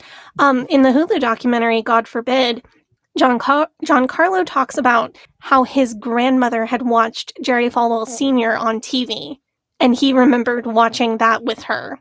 He also talks about how he had considered himself a conservative his whole life, and he was a fan of Donald Trump. He's Cuban, right? Yes. Half. Yeah, that tracks. Mm-hmm. And he was a fan of Donald Trump even before Trump's presidential run in 2016. To be clear, Giancarlo doesn't strike me as the ultra MAGA type. He's like Trump is just a good businessman type, which I believe to be incorrect, but I also believe to be more respectable. Also, he's in Miami, Miami is a city where flaunting excessive wealth is something that you can do and it's deemed to be socially acceptable. It's very much a city where you can like win respect from people by doing that. Right. So if that's what Giancarlo has seen growing up, then it makes sense that he would have a positive impression of Donald Trump flaunting his gross displays of wealth. Sadie and I are I'm from Portland, where Sadie lives now, and if I saw somebody in Portland and they were saying, I've got solid gold toilets in my house, I don't know, I would think that was horribly cringe and just like, oh man, like really? That's, you know what I'm saying? Like that's just that it would be in poor taste, tacky, and just like, and it's a matter of taste and personal ethics a lot more than it is anything moral about a person. Yeah, I mean, it's just like Miami is a city where that is much more acceptable. And I think like when people look down on new money, that can have some racist and classist undertones. But the mindset that Trump is a great businessman is an idea that I strongly disagree with, but it's so much easier to understand than some of the ultra MAGA QAnon stuff that we see. You know, I would so much rather be in a room with somebody who doesn't know about Trump's multiple bankruptcies or can find a way to explain it a way that makes sense to them than I would rather that than be in a room with someone who thinks his misogyny and abusive behavior toward women and his ableism and so on and so forth are just fine and dandy. And I'd rather be hanging out with somebody who thinks he's a good businessman than someone who unironically enjoys those paintings with like Trump on a cross and like a Jesus themed picture. Like, believing he's a good businessman, I believe you're incorrect, but that doesn't require a large amount of hatred for other people or a belief in wacky conspiracy theories or anything like that. Right. I mean, you could think that he's a good business, and this was in like 2012. Right. We've learned a lot since then. Right. And at that time, Trump was popular because he was on The Apprentice. So Giancarlo said that he became Becky's best friend. They texted often. Their communications weren't exceptionally romantic at first, but they were very emotionally intimate. They told each other they loved each other over text. There was a lot of communication about what was happening in their daily lives, that sort of thing. Less like classic love poem, I'll catch the moon with a lasso for you kind of stuff. Jerry Jr. and Becky met Giancarlo in Miami, in Virginia, where they lived, and also in New York City. At times, they filmed Giancarlo and Becky having sex. Almost always, Jerry Jr. was present in the room, according to Giancarlo's story. But we'll get to that. When Giancarlo and Becky were apart, they texted, talked on the phone, FaceTimed. Apparently, she would leave the room to answer his calls so often that her kids had an inside joke about, like, oh, where's mom going? Not knowing that she was going off to text and call a guy their age, which is gross. That part of the doc just like, oh man. Ugh. That was uncomfortable. Yeah, to watch what they were talking about, like, man. Yeah. When Giancarlo, Jerry, and Becky stayed in hotel rooms together, Giancarlo says that he would sleep in the bed with Becky and Jerry would sleep on the floor or on the couch, which is maybe one of the most telling details of all of this. That says so much to me about how Jerry felt about this. Like, what specifically is this doing for him? Maybe he just doesn't like sharing a bed with people when he's sleeping. I think that's very relatable. You know, people can be their bodies can be hot or they can be consummate cover hogs. They can that's true. And if there's three people, the thing is, if there's three people in a bed, somebody has to be in the middle, like being on an airplane seat. And that seems constricting and not fun to me. But then again, the Falwells are rich. They can just buy a giant bed. Yeah. It's not like college where you're sharing like a twin mattress in your dorm room with somebody. They were spending all that money flying him around on rented private jets. They didn't have money for two rooms. No. So Granda met the family. He hung out with Jerry Jr. and Becky's kids. And this brings up the issue that I have with evangelical Christians who are secret kinksters. Go for it. So a person wanting to watch someone else have sex with their partner when everybody involved consents is not something I want to kink shame. It's also not horribly uncommon either. Not at all. Like, I'm sure that this can be and is done by people all over the world in a way that's consensual for everybody involved. My problem is that when evangelical fundies do kinky stuff, they do it badly. Kink communities are notorious for being usually if they're a good one, usually very consent focused. And the fundies, it seems like all of that stuff is kept so on the DL that they don't even really have the language to talk about that. Right. So, like, when the fundies appropriate Judaism, they miss the point, right? Like, they consistently, whatever the point is, they miss it. They, like, appropriate stuff and they're like, well, we're doing this for vibes, but they, like, ignore the... So, they kind of do the same thing whenever they get into kink stuff. So first, Becky Falwell messed up consent because she invited Giancarlo back to her hotel room. He says yes, and then she hits him with like, oh, one more thing my husband wants to watch. So she's gotten a yes to one thing, and then she's added on a second activity in a way that's pretty coercive. Because, like, if she had said up front, do you want to come back to my hotel room and have sex with me while my husband watches? We don't know what he would have said. Like, she's already kind of pulled him into the beginnings of an agreement before giving him all the information. Yeah, and when I was when I was doing sales, like musical instrument sales for Guitar Center. It's a sales technique. Yep. Like, one of the things that they would tell us, they would be like, okay, what you need to do is you need to like sell the main instrument and then act like you've already got the sale on all of the accessories to go with it. So they just see one price. And then when they get the final bill, they're like a little bit like, oh, okay, well, that's how much all this stuff is going to cost you. So they're like, okay, I'll get the guitar. And then you're like, okay, great. Now you need a case. Now you need cables. Now you need a strap. Now you need picks. Now you need a tuner. Now you need a capo. Now you need extended warranty. Now you need extra string pack. Now, like, blah, blah, blah. Like all this extra stuff that adds up to $50, $100 or whatever. Yeah, and that's manipulative.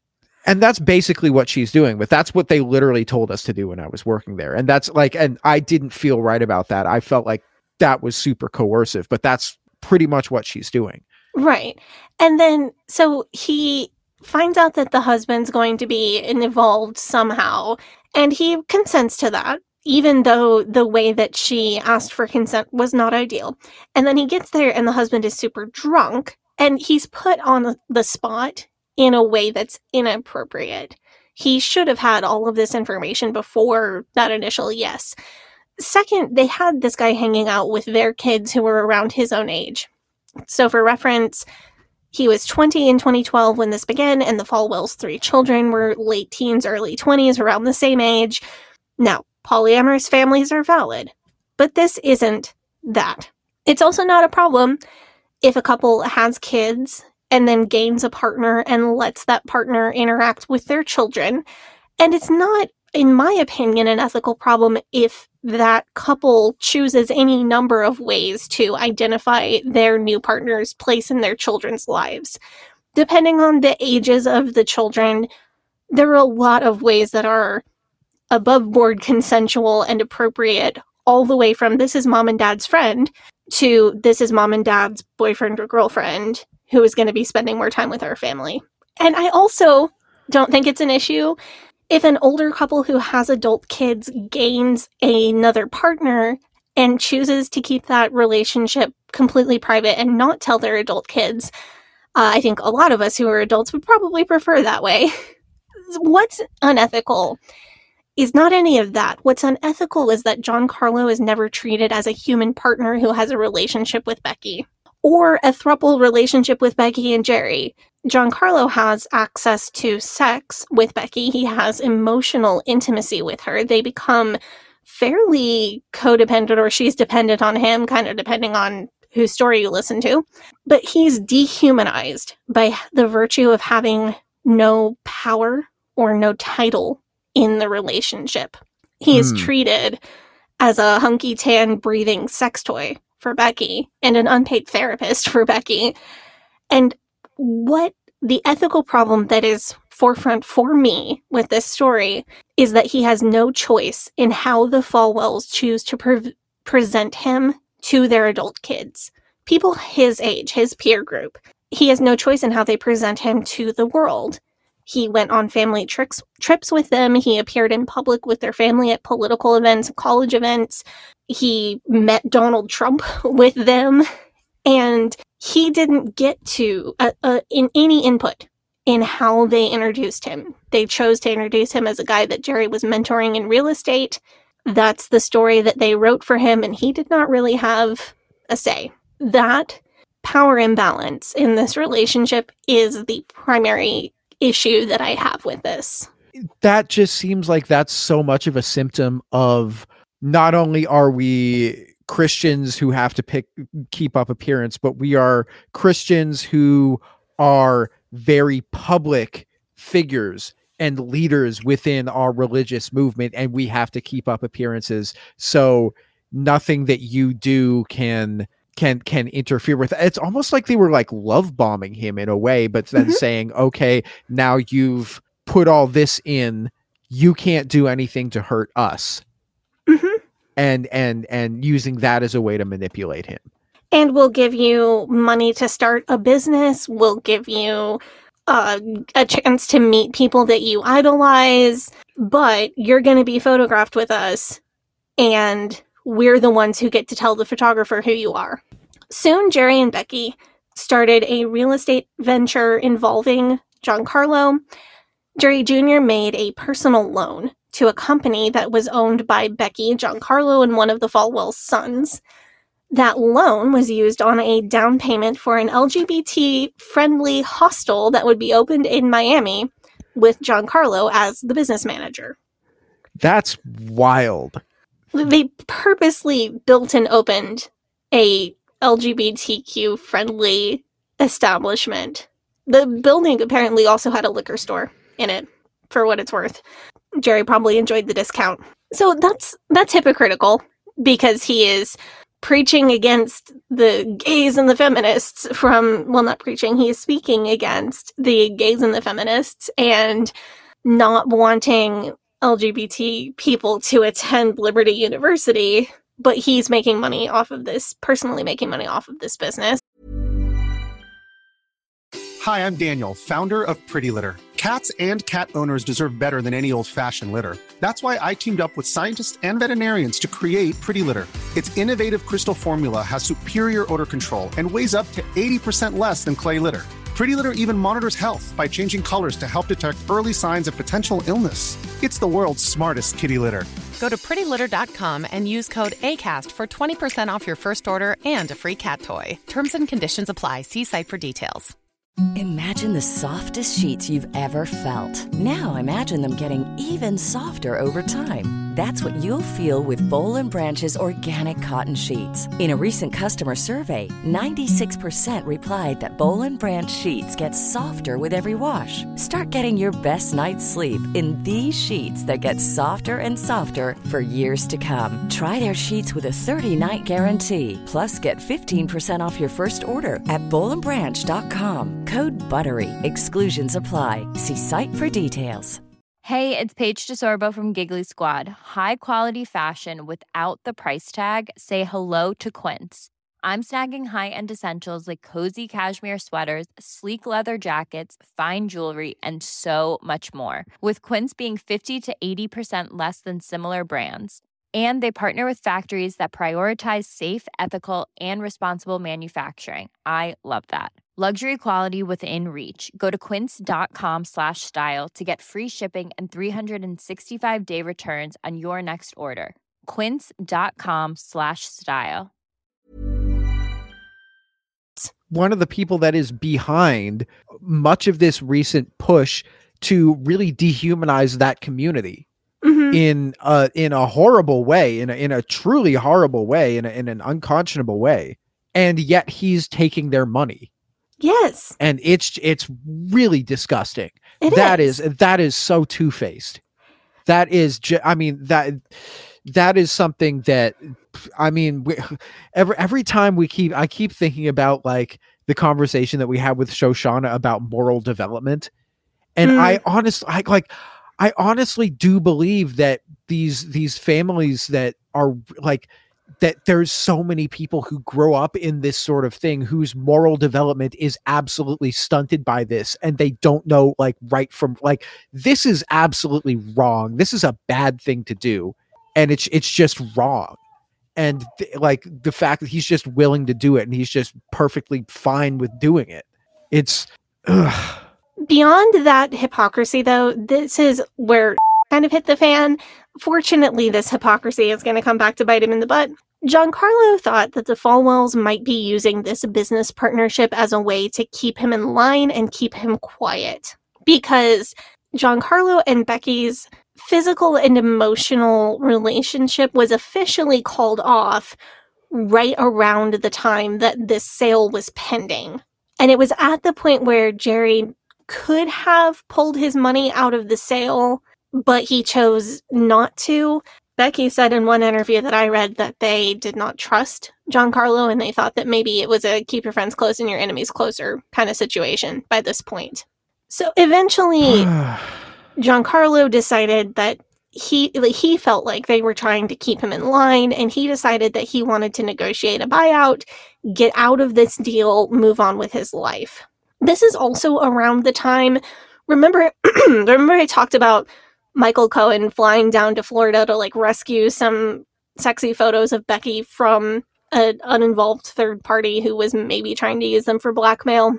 Yes. What happened was, two of Giancarlo's friends, a father and son, had offered to help Jerry find the correct investment property in Miami, and they were under the impression that their payment for doing so would be a small cut of the business. Jerry said, no, I never agreed to give you a cut of the business. So they were threatening to sue him over this. And they may have been the people who had the racy photos of Becky, or it may have been somebody completely different. That's still a little bit unclear. But this is when Michael Cohen had to go fly down to fix this whole situation. And then immediately after he did so, Jerry gave Trump his endorsement for president, which is suspicious, but not legally actionable. So do have a trigger warning for a very brief discussion of a very serious assault here. This whole drama of trying to negotiate a buyout dragged on for years, like roughly 2016 to 2020. I do feel obligated to note that Becky claims that Giancarlo assaulted her during this time at her home in 2018. We know that at this point, summer 2018, he and some of his family members visited the Falwells' home in Virginia for business purposes. She claims that while on that trip, he cornered her in a bedroom and pressured her into sex, which she went along with even though she did not want to because she was afraid of him exposing their affair. I'm going to come back to that in a minute. Becky told Vanity Fair, quote, Jerry would wake up every morning and worry that my affair would come out. Both of us did. It's just horrible to have that over you. Giancarlo categorically denies that he wanted to blackmail the Falwells for money other than that he just wanted his buyout. He wanted out of the business. And he denies that he ever sexually assaulted Becky. The Falwells insist that the Falwells, turns out, have a completely different story of all of this. They insist that Becky, on her own, had an affair with Giancarlo, and that Jerry was never involved and did not know about the affair until months later, and he certainly didn't watch creepily from any corners. Yeah, but this is verifiably false because we have the pictures, we have the... Right. Yeah. Falwell said, Becky had an inappropriate personal relationship with this person, something in which I was not involved. Was that from the Vanity Fair article? No, that was earlier. This is something that he said when the story first broke. He thought he could tell people that his wife just had an affair and everything else was made up, which... I mean, that is fundamentalism, though. Him for that, though. Like, he's willing to just throw his wife under the bus like that. That's awful. I mean, and also, like, with the power dynamics of this relationship, acting like... I mean, I don't know. I find this just... Well, my wife just lost control and had an affair, and this has nothing to do with me. That's sick. That is honestly so much worse than, yeah, sorry, I wanted to watch a young guy my wife. Like, that is so much worse. You know what I mean? Yes. Like, oh yeah, and like being willing to throw your partner under the bus that way. No. Yeah, but he's from fundamentalism, and in fundamentalism, women aren't people, and the ministry comes before everything else, or the whatever right. the I guess liberty comes before everything else. That's your cash cow, and that's your thing that you need to use to save the world. It's even though you don't even believe that anymore because you're Jerry Falwell. Yeah, and you haven't believed that for like 20 years, bud. No, I just think this is absolutely abhorrent that he would throw his wife under the bus and that she would be willing. Like, she went along with this story for a while until actual receipts came out that proved that Jerry knew about it, was in on it the whole time. The fact that she was willing to allow herself to be thrown under the bus that way is heartbreaking, regardless of my dislike for her. So Giancarlo was at the end of his rope after being unable to negotiate a buyout. The media was starting to catch on that something was going on between Giancarlo Granda and Jerry Falwell Jr. and Becky Falwell, especially when the lawsuit of Giancarlo's friends broke. People started investigating. People started turning up pictures of him with the Falwells in all sorts of different places that they had traveled together. And nobody suspected the affair yet, but it was clear that something was going on. At this point in 2020, Giancarlo texted Jerry Jr., quote, "Since you're okay with ruining my life, I am going to take the kamikaze route." Jerry texted back, "You should by now understand that I will not be extorted."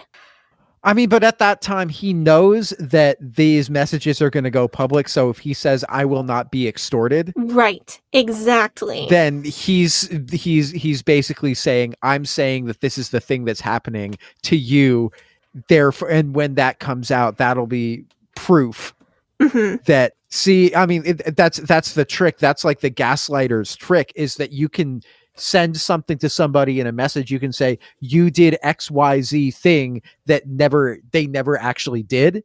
And then when, if they decide that they're going to try and get like a restraining order against you or something like that, or this or that or the other thing, then you can say, "No, look, I have these messages. Look, see here, I did this thing." Or if you're like a celebrity or an influencer and you do something bad, you can do this too. And you can release these messages to social media.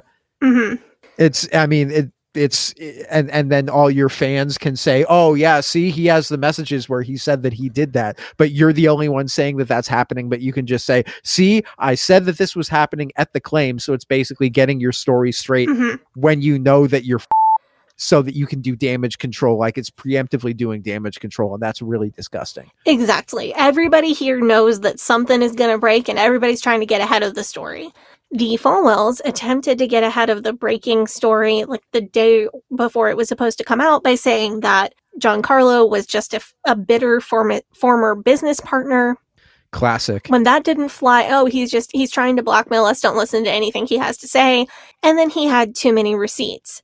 So then they admitted that Becky had an affair, but Jerry wasn't involved. At this point in their changing story, Jerry said, "That's the only reason I resigned, because I don't want something my wife did to harm the school I've spent my whole life building. I never broke a single rule that applies to staff members at Liberty, which I was, so I want everybody to know that." He also said, "Becky and I forgave each other, because while her indiscretion may have been more obvious and apparent, I realized that there were important smaller things that I needed to do better too." This quote here is proof to me that any apology that Jerry could ever say is absolutely bullshit PR stuff. Like, this is more hollow than an apology from a YouTuber who got caught on mic saying a racial slur. This is like... That is awful. And when he talks about the smaller things that he needed to do better, he apparently what he said is that, well, I thought maybe she had an affair because she wasn't attracted to me anymore. So I started taking testosterone supplements and went to the gym so that I could be a more attractive husband for her.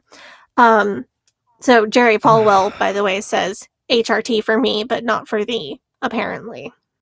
Well, the other thing about this is that taking HGH and steroids, also there's increased risk of becoming a violent person when you did not display violent behavior before. Yeah. And that's one of the issues, is that you will, it's not just like, okay, I'm going to do this to my body, and if bad things happen to my body, then so be it. It's that you are a greater risk to other people around you. Well, Jerry brings up, like, the reason that he flat out admitted that he was on testosterone at this time is he was blaming his reactions and his anger at the time on the testosterone that he was taking.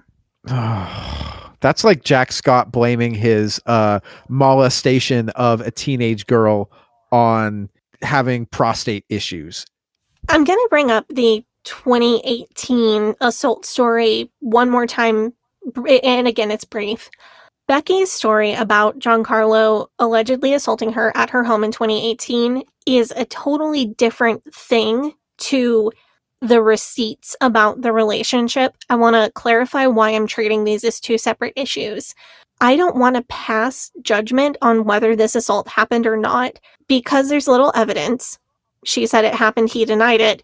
And I don't believe in Becky's personal honesty or integrity, but I do have a policy of, when I'm thinking about a case where someone is claimed to be assaulted, I start from the position of believing the victim until there's clear evidence to the contrary.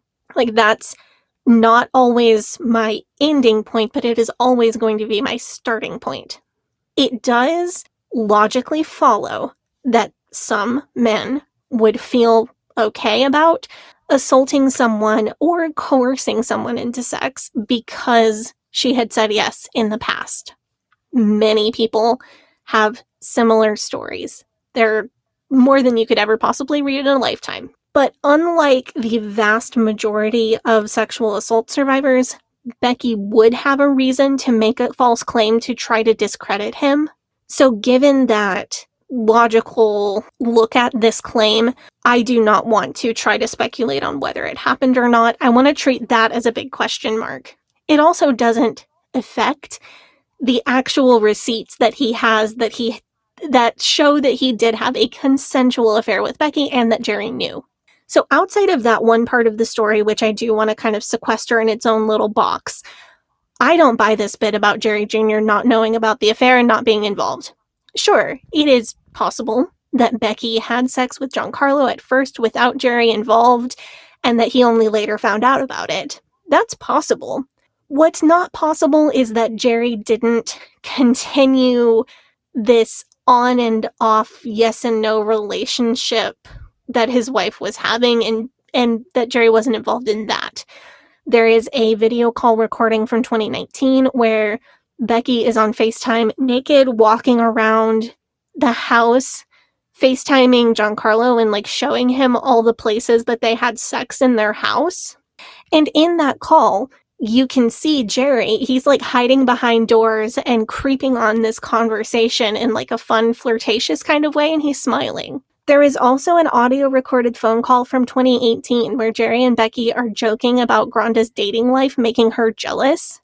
There is abundant evidence that there was a time period during all of this where Jerry was fully aware of what was going on and fully allowing it and participating as a third party. Well, also, there's no way, even if the extremely unlikely circumstance is true that Jerry just didn't know, there's no way that he didn't know how his wife was behaving on Liberty campus. Right. Like, Jerry is fully aware that his wife likes 20-year-old men, that his wife just like, she fancies herself a cougar and she likes finding younger men to try and come onto and have sex with. And I guess she feels powerful when she does that, or she feels like whatever she feels, she gets some sort of satisfaction out of doing that. She dropped out of college after her freshman year in order to date and marry Jerry. And she says that she was kind of reclaiming the college experience that she never had. That's what said that she was getting out of this. Huh. I mean, I don't know. Like, I just don't know why you would, if you could pick anybody, any group of people to have sex with, I don't know why you would pick 20-year-old men who are notoriously not excellent at having sex with women. Yeah, because in a way that is mutually pleasurable to everybody and satisfying because of power. That's why. Yeah. So in August 2020, just a few weeks after Jerry was placed on indefinite leave from liberty because of the Trailer Park Boys photo, the Giancarlo Granda story broke. After a few tense days, Falwell officially resigned from both his position as president and then from the Liberty Board of Directors. And then he did a Brett Favre and backpedaled that, and then again resigned for real this time. He strangely proclaimed on an NPR podcast, "Free at last," and seemed to be celebrating his separation from the university. He went on to state that he didn't understand why his habit of drinking alcohol hidden in water bottles on campus was even a big deal, since there wasn't a Liberty rule stating that staff members couldn't do that, and there were plenty of other staff members that drank alcohol at home. He would say things like, "Well, I never broke a single rule that is in the Liberty staff handbook," which is technically true. It's his lawyer days coming back, but that maybe should have been common sense. I'm also thinking that Jerry should not have dressed up as Julian from Trailer Park Boys. He should have dressed up as Mr. Leahy from Trailer Park Boys if he was drinking alcohol out of water bottles. So later there have been lawsuits between Falwell and the school. He sued the school over the circumstances of his leave of absence and resignation, and then the school has been trying to get him to return his several $million severance pay. Those don't seem to have come to much so far. The Falwells are sticking to their story. They say that Becky had an affair without Jerry's involvement and that he forgave her because he knows he's not perfect either. Becky said to Vanity Fair, "We're together more than any couple you will ever meet in your life. He forgave me, and that's what Jesus teaches, forgiveness." Yeah. I read the Vanity gross. Fair. I read the Vanity Fair article. I have opinions about it. Maybe I'll get to them in a little bit. Consensually having sex with somebody, whatever you're doing, whether it's very kinky or very vanilla, is not gross. What's gross is bringing Jesus's forgiveness into this and throwing your wife under the bus to try to cover for yourself and allowing your husband to throw you under the bus, even though he's got nothing left to protect except for his ego. Well, according to Jack Scopp, sex within a Christian marriage is technically a three-way with Jesus. So yeah, maybe they were just trying to make that a little more real life. I mean, while this affair, I do find this whole situation very funny, and it's a bit of Schadenfreude to see devout people exposed as deviants behind closed doors. I mean, it is extremely vile. You read the Vanity Fair article, right? Yes. I read the Vanity Fair article. That was one of because I was paying attention to the story while it was coming out and all the details were going out. And then Vanity Fair did their interview with Jerry Falwell and Becky Falwell. And I was extremely frustrated with how they didn't ask any of the tough questions. Like Jerry Jr. is, on one hand, he's working as chairman of Liberty University, which is essentially part of it's part intern factory for conservative political candidates and right-wing think tanks devoted to trying to pervert every word and phrase in the U.S. Constitution to make an argument towards installing Christian religious rule. Yet, behind closed doors, Jerry Falwell is no longer a fundamentalist. And for all of the hatred that he spews towards LGBTQ people and the distilled palatable version of hatred that, the I believe that sex belongs in a marriage between one man and one woman. Falwell is himself free to do as he pleases. And his defense is, it's like, he also, in the article at the beginning, he's like, well, I'm not really a fundamentalist anymore. And I haven't been for some time. And that's like also part of his excuse. But he needed to keep up appearances for the sake of his job and the sake of his father's legacy, because that's not a valid excuse to me. You know, the reason why Falwell kept up appearances is because keeping them up gained him power. And as I said earlier in the episode, people who are primarily concerned with power will use any avenue to get it. But once they face consequences, their excuses are just self-pitying garbage. Yeah, I agree with you. The issue, I really don't want this to be made out to be, oh, the issue is that somebody wanted to do less usual sexual behaviors. The issue is that there was a pretty serious power imbalance in the way, and they did not treat the person with which they were doing these activities well. And the issue is that he was upholding one moral standard for thousands and thousands of young people and thousands of adults nationwide that he had political influence over, while not keeping those standards for himself. That, you're absolutely right. You know what else I just thought of? You remember in the lead up to the 16 election, the people who were like big Trump supporters were out here calling everybody who wasn't into Trump cucks. That was like their... You remember this? Oh, that was like their go-to insult of choice that they would call, like, I would be like, yeah, Donald Trump. They'll be like, oh yeah, what, you cuck?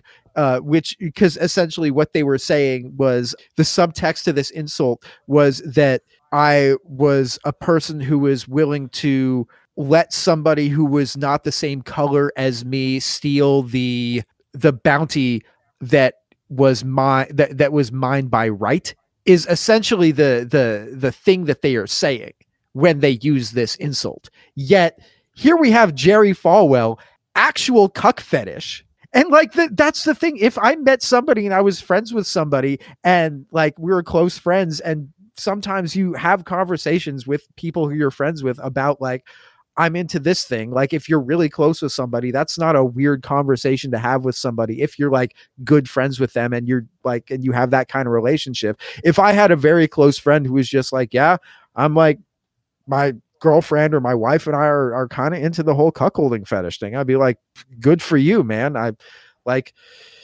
happy for you. Hope you're happy. Hope you're safe. Hope you're having good sex and all that. I hope you are successful in finding people to fulfill that for you, you know. But here, like, I don't know, because I did read the Vanity Fair puff piece. It was such a puff piece. It was such a BS puff piece.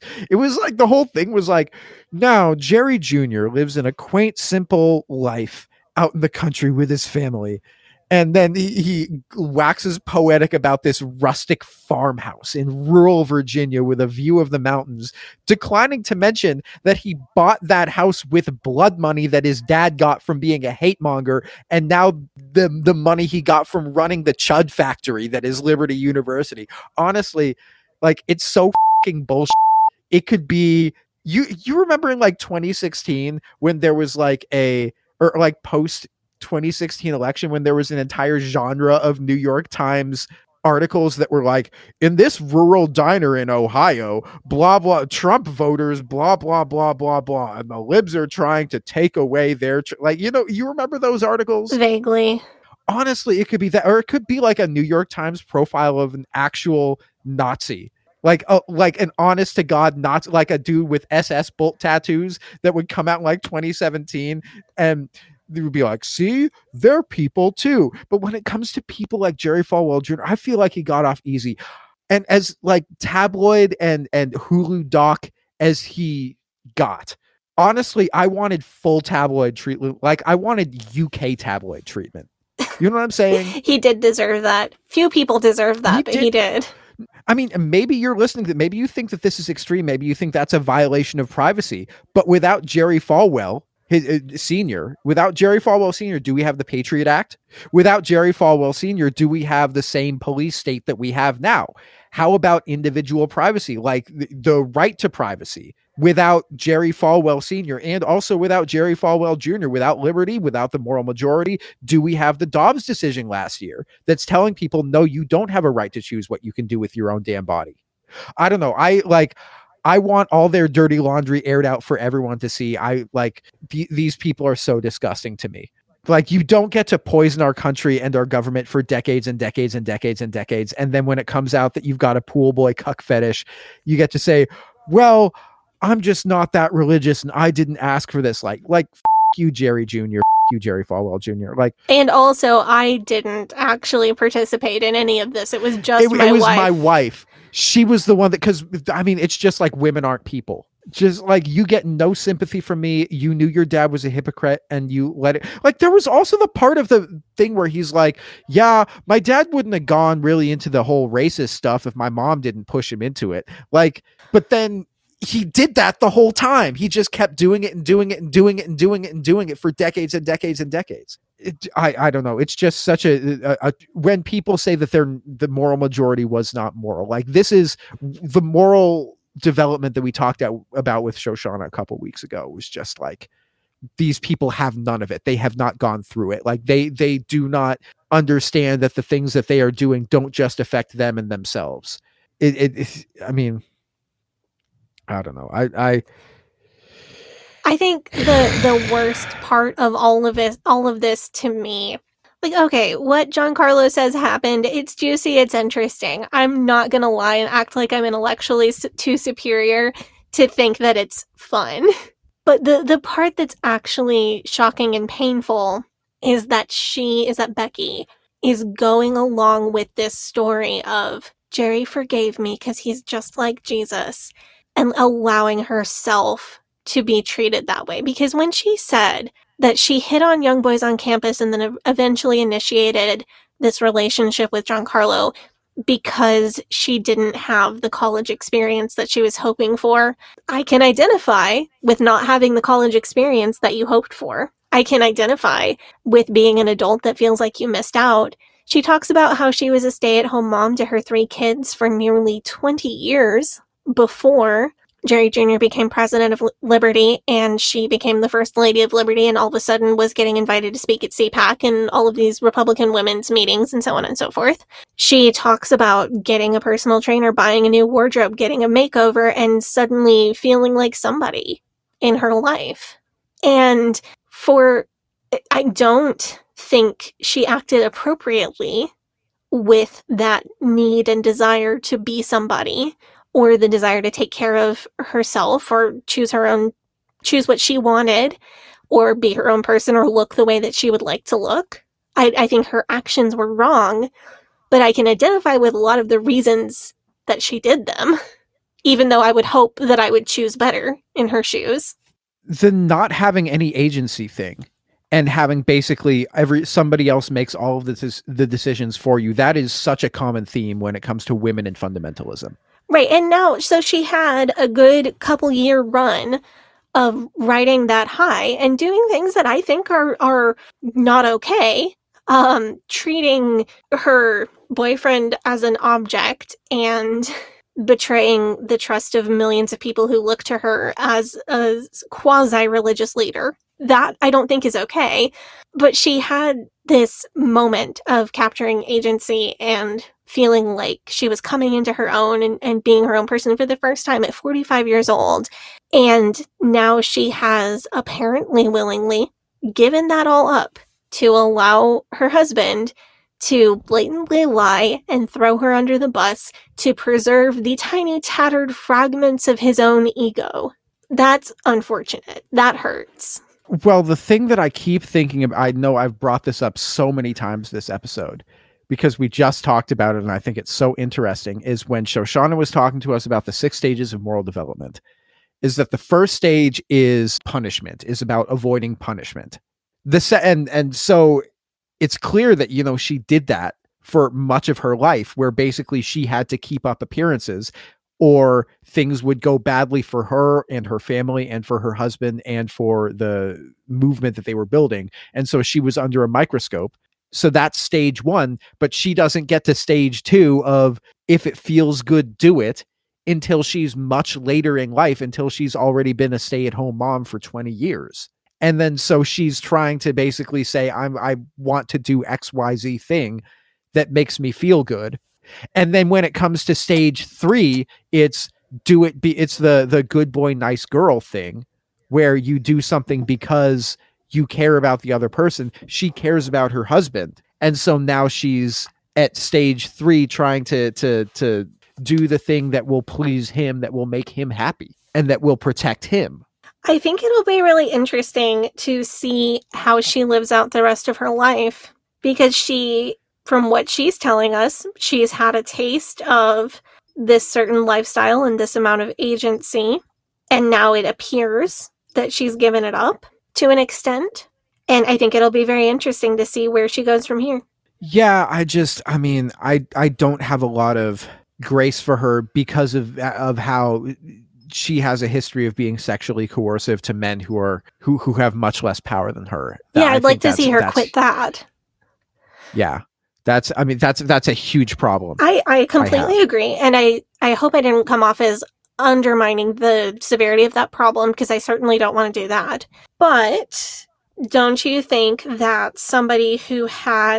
if somebody had been sexually coercive towards younger men in order to try to gain agency, if they hypothetically learned about why that's bad and learned about why that's wrong and did not want to do that anymore because they now realize it's a bad thing to do, but still wanted to feel like they were in control of their life and wanted to do it in a non-toxic way, there are a lot of interesting things they could do.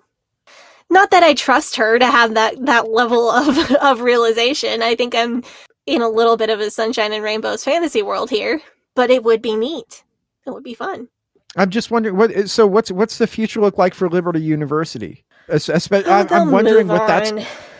Yeah, because the thing that I'm thinking about is that we have a presidential election coming up next year, and there's many, and this is I know but this is the first time in since 2016 when there's going to be different Republicans who are trying to get the spot, who are trying to get the nomination and trying to get that endorsement, get that clout. I'm wondering if Liberty University is going to have the same cachet now as it did 6 years ago or 7 years, 7 years ago when last we saw, I guess, an open field or an open field for the Republican presidential nominees.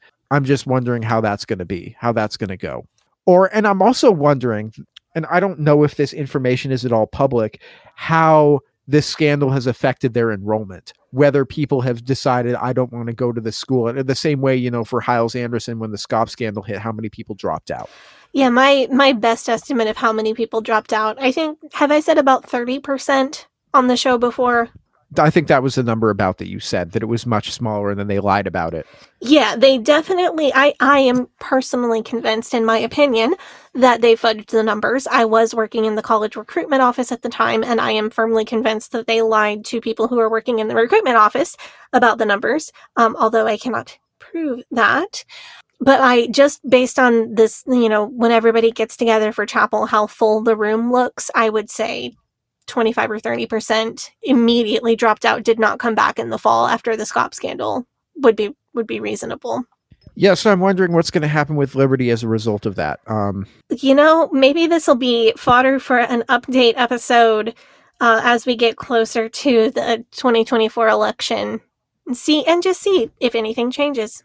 I don't know. I think it's going to be interesting to see whether, because Jonathan is still the pastor at Thomas Road Baptist Church, and from what I can tell, he's been largely unaffected by this because he's always been the spiritual one. He's been not the schmoozer, not the political guy, and he's much more kept it on the straight and narrow. Anyway, that's it for today's episode. Thank you guys for tuning in. What do we have coming next week, Sadie? Next week, I'm going to do a little bit of a historical take for all of you on the, hold on a minute. Are we doing Scope's monkey trial? Yes, I'm looking up like the years and everything. So I don't misquote it. So we're going to talk about the Scopes monkey trial, which is a trial that happened in 1925 regarding whether evolution could be taught in American public schools. It was a very serious turning point for the creationism movement and for all of the opinions that people have now about what should and shouldn't be taught in public schools. It also had influence on Christian private schooling. It was hugely important and not enough people know about it.